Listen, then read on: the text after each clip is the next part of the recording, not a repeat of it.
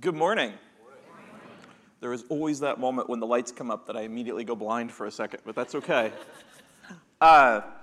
So, last week I was at Best Buy, just between church and youth, and just kind of wasting some time, and it happened to be during the football games.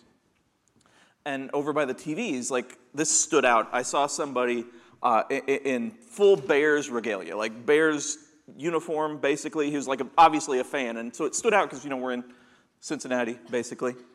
But what stood out more is there was a crowd kind of gathering to watch him more than the game, and I'm like, that's weird, and so I walked by, and they're not actually watching him. He had a dog with him, and the dog also had like a little Walter Payton jersey on and everything. And so, I kind of stayed back, and I watched a little bit to see what was happening.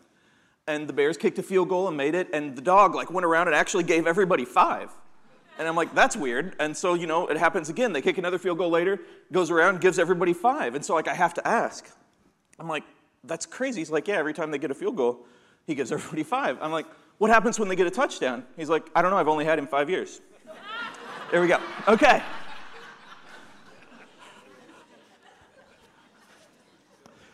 Thanks. Okay.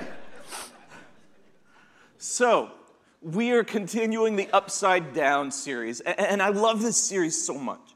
And you saw from the video what it's about. It's about us living upside down in a world that says the other way is right side up. The world says, hey, you should hate everybody. Hey, you should look out for yourself. Hey, you should just focus on what you need, what you want.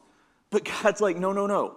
You're to be upside down. And so it's such an amazing series, such an important series, especially right now in history, in time, because everything around us is so negative and so hateful and so selfish.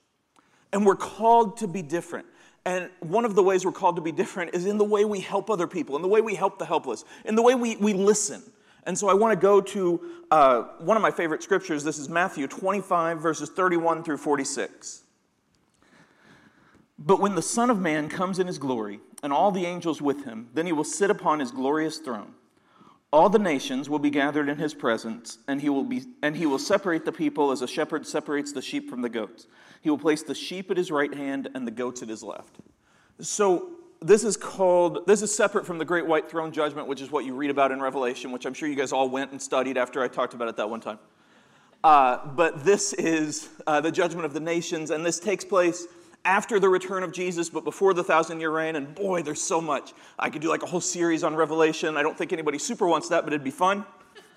But regardless, when he said this, in time, when he said this, he was 3 days away from going up to the cross. Like, he was 3 days away. His life on earth was nearing an end. And more than that, around him are a disciple who would betray him, a disciple who would deny and lie about him, and then the others who would forsake him and run away. And there were Pharisees there were all these people there. And yet this is the message that he gave, which means it's vital.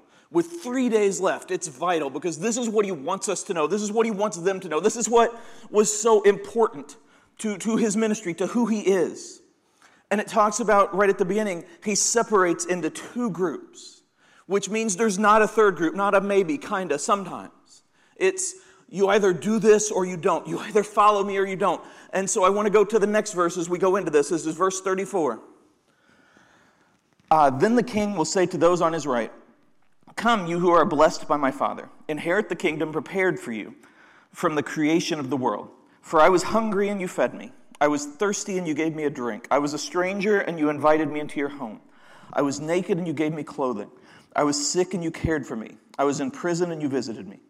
Then these righteous ones will reply, "Lord, when did we ever see you hungry and feed you, or thirsty and give you something to drink, or a stranger and show you hospitality, or naked and give you clothing? When did we ever see you sick or in prison and visit you?" And the king will say, "I tell you the truth, when you did it to one of the least of these, my brothers and sisters, you're doing it to me." I think most of us have heard this before or read this before, and there's 2 misconceptions that come right away. Sometimes it's mislabeled as a parable. This isn't a parable. This is Jesus saying, hey, this is going to happen, guys. But more than that, it's not about works, because we know that works aren't what gets into heaven.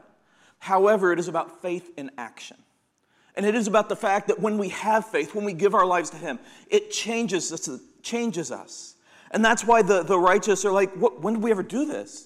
Because they're not focused on the fact that they're doing it. They're just changed. Their hearts are changed. They only see doing good in his name. They only see helping other people. They only see showing Jesus. So they're not thinking, oh, I've got to do this. I've got to work this. I've got to have action. It's about their faith. It's about who they are. And Jesus is talking from a place where he understood poverty, because him and the disciples lived essentially in poverty. They didn't care about money. They walked around. They toured. They didn't have like a mansion to live in, on earth at least.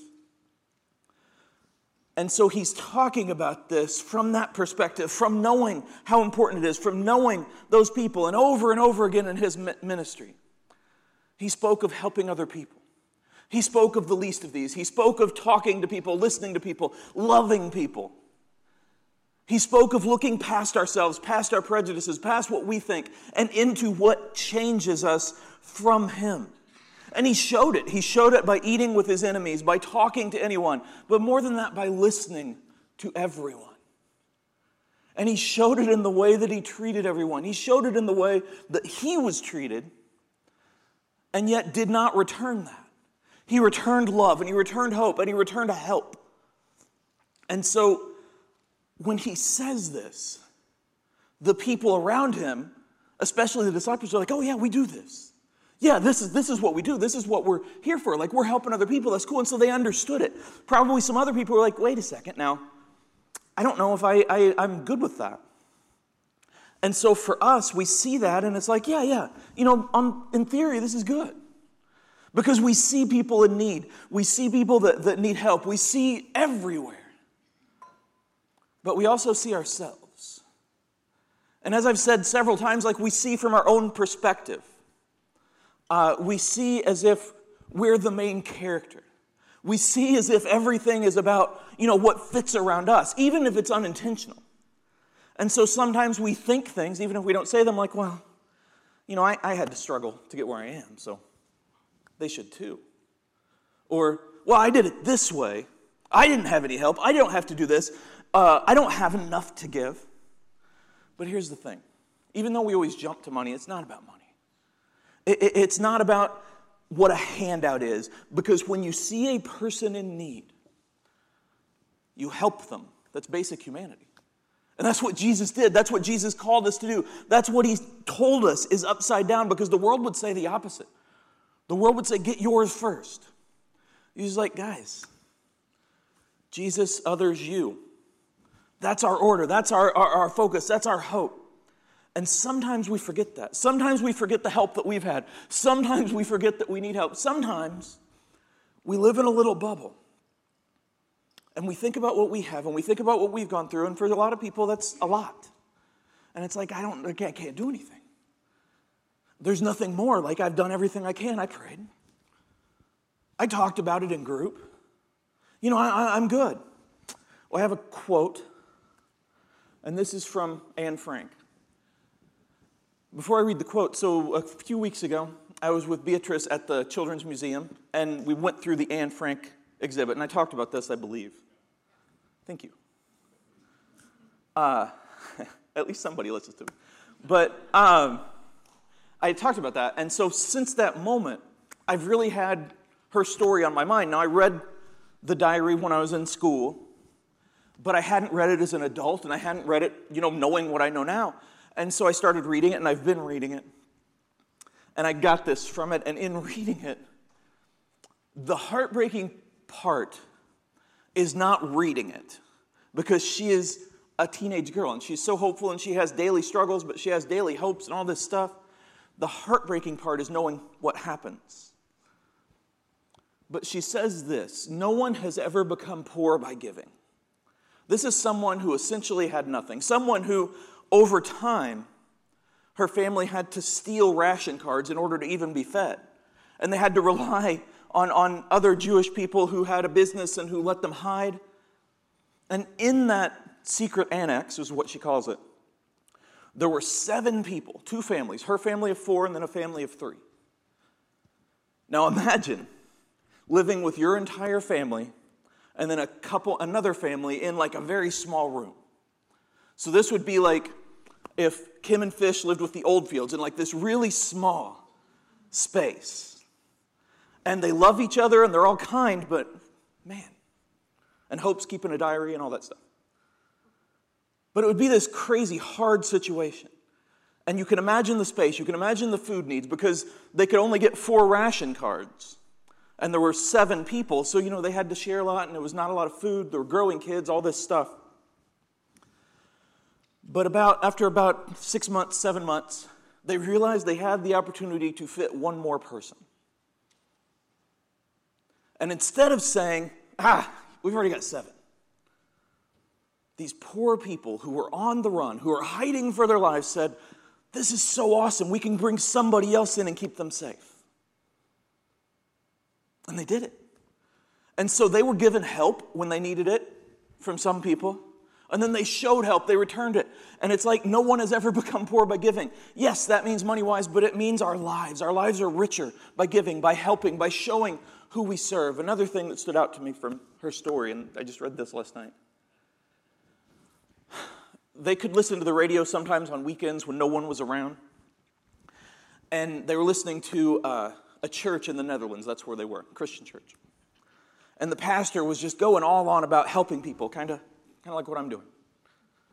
And he's saying, we got to do this, we got to do this. And I'm like, oh, that's cool. And then Ann says, but he doesn't mean our religion.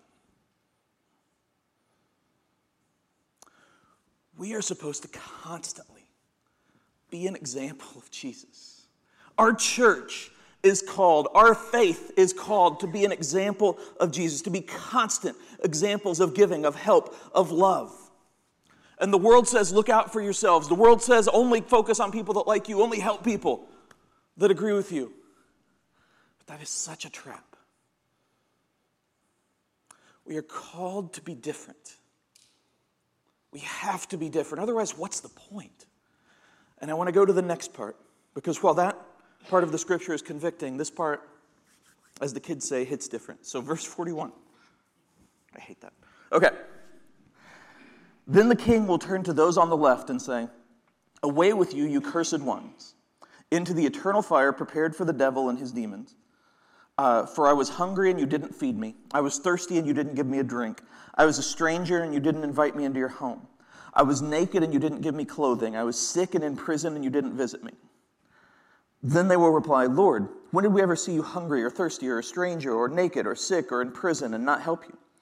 And he will answer, I tell you the truth. When you refuse to help the least of these, my brothers and sisters, you were refusing to help me. And they will go away into eternal punishment, but the righteous will go into eternal life. As I said, the first half of this passage is convicting.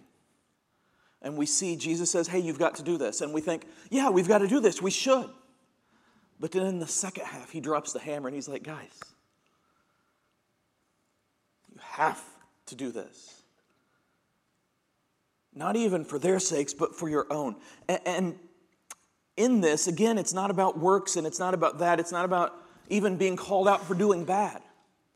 It's about being lukewarm. It's about being indifferent. It's about not caring. It's about only looking out for yourself. All the things that the world says to do. You see, faith is shown by our actions. It's shown by the way we talk about other people, the way we talk to other people, the way we help other people, the way we live our lives.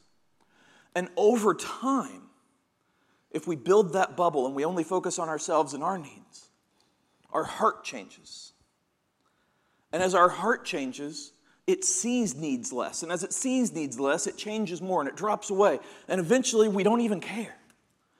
And that's why he's using this. It's not about the works. It's not about the actions. It's about what it means to do those things. What it means to actually put your money where your mouth is, so to speak. To practice what you preach. To truly be like Jesus. And over time, as our heart changes, and we turn a blind eye, then those in need, their heart changes. And they think, I thought they were the church. I thought they were a Christian. One of the things that we hear, there are a lot of reasons that we can find not to give, not to help, not to do all these things. One of the things that we hear over and over and over again is, if I give this person money and they misuse it, that's awful. Like, how can I possibly do that? How can I possibly give a gift out of my heart, out of hope, and then have someone completely misuse it? We have been given the gift of grace, of salvation. And to keep it to ourselves, I believe that's misusing it. So we focus on when other people misuse a gift, while we ourselves sometimes misuse an even greater one.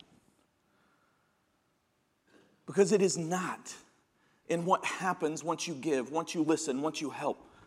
It is in that seed that is planted, that hope that is planted, that feeling of being seen that is there. Maybe for the first time for some people. And absolutely, they're going to make mistakes just like we're going to make mistakes. But it is about seeing and helping and loving. And we have been given this gift. And we are sitting here on a Sunday morning because we know that it's the right thing. Because we know it's the gift we've been given. Because we know who Jesus is. And then we go out into the world. And sometimes we leave all that here. But Jesus very clearly says, no, guys. It's even more vital that you take it out with you. It's even more vital because you have to show it. You have to live it. But instead, sometimes we make harsh judgments. We dislike. We even make fun of people who need help. We make fun of people in need. We're like, I'd never go that way. One of the things that I say a lot, especially to the teens, in terms of bullying, in terms of being angry, obviously as parents, first thing you say is jealousy, etc. And sometimes that's true. But really what it is it's always easier to tear down someone else than it is to build yourself up. And sometimes we see in other people our fears of where we could be. We see our past selves. Sometimes we even see our current selves, and it's scary, and it hurts, and it's like, I got to keep that away. And so we get angry. And it would be hard to take that and be like, okay, I got to take this feeling and really change myself. I've got to really get things in gear. I got to be more like Jesus. But it's far, far easier to say, they're the problem. They should have. They didn't. They blah, blah, blah. We see a world, I mentioned this earlier, that is increasingly negative and increasingly one group versus another group, Democrats versus Republicans, politics all over the place, and it's always negative, even in the course of my life, which has stretched hundreds of years. I've seen as political commercials, which are annoying, go from this is what I can offer to this is why this person is evil. And we see that, and we think when we see that, oh yeah, that's awful. And then we go and we act like that. We are called to be different. I have another quote. This is from Israel Moore Aivor. I don't know if that's correct, but that's essentially right. He is a born-again Christian. He's a writer in Ghana. And he says, don't deceive yourself. Laughing at someone's weakness is not the way to reveal your strength. Your strength is in the help you offer, not the mockeries you deliver. Sometimes we feel like if we separate ourselves from needing help, and we separate ourselves from the people that do, then we look strong. We look together. We look like we've got it. It's the opposite. It's the exact opposite. That does not make us look strong. It makes us look insecure. It makes us look like the world. And this quote says, hey, strength comes from admitting you are imperfect, admitting you have weaknesses, admitting that you need God, because guess what? Everybody does. And so we have to live that. We have to show that. We have to be that. And when you laugh at, when you gossip, when you make fun of people that need help, people that are different, people that disagree with you, it's out of fear, and it's out of insecurity, and it's out of anger. And it is very goat-like behavior. Not the good goat like Tom Brady. The bad goat. You see, strength doesn't come from money, and it doesn't come from power, and it doesn't come from influence. It doesn't come from a church. It comes from Him. It comes from Jesus. It comes from giving our lives to Him. It comes from realizing that we're not complete without Him, from His grace. And it shouldn't be about the fear of eternal punishment, but that's still real. Because Jesus didn't just say things. And when He says this, He's being legit. He's being straightforward. He's like, guys, there is a right way and a wrong way, and it's very clear, and you got to get it. Not just for your sakes, but for theirs. You've got to show that you're different. You've got to show that you're upside down. And to be upside down means to live more like Him every day. It means to recognize the areas where we fail, recognize the areas where we need help, recognize the areas where we're like the world, and change them, improve them, give them to Him. Admit that you need help, admit that you can't do it alone, because no one can. But with Him, all things are possible. When it comes down to it, we don't always have money to give. We don't even always have a lot of time. Some of us work a couple jobs. Some of us work all the time. Some of us, we have family things. There's all kinds of stuff. There's all kinds of reasons, like I said. But we can still help. We help by loving. We help by praying. We help by listening. We help by pointing to someone who can help. We help by giving grace. And sometimes we help by not hating. We help by not mocking. We help by not being wrong. And still, even with all of this, there's no firm guideline that we can look at and be like, well, okay, so what is the area where I definitely need to act and help, and when and how, and what do I do? How much do I give? All of this stuff. Well, I'm going to give you a firm guideline. Matthew 7:12. Do to others whatever you would like them to do to you. This is the essence of all that is taught in the law and the prophets. We all know this is the golden rule. Jesus makes it simple for us. Very simple. He says, treat other people like you'd want to be treated. Talk about other people the way you would want to be talked about. Help other people in the way you would help. Not in the way you say you would like to be helped, in which you don't need it. But in the way, if you were in a situation where you absolutely needed help, how would you want that? It's very, very simple. And yet it's also very, very hard, because it's the opposite of what the world would say. And I'm going to say go further.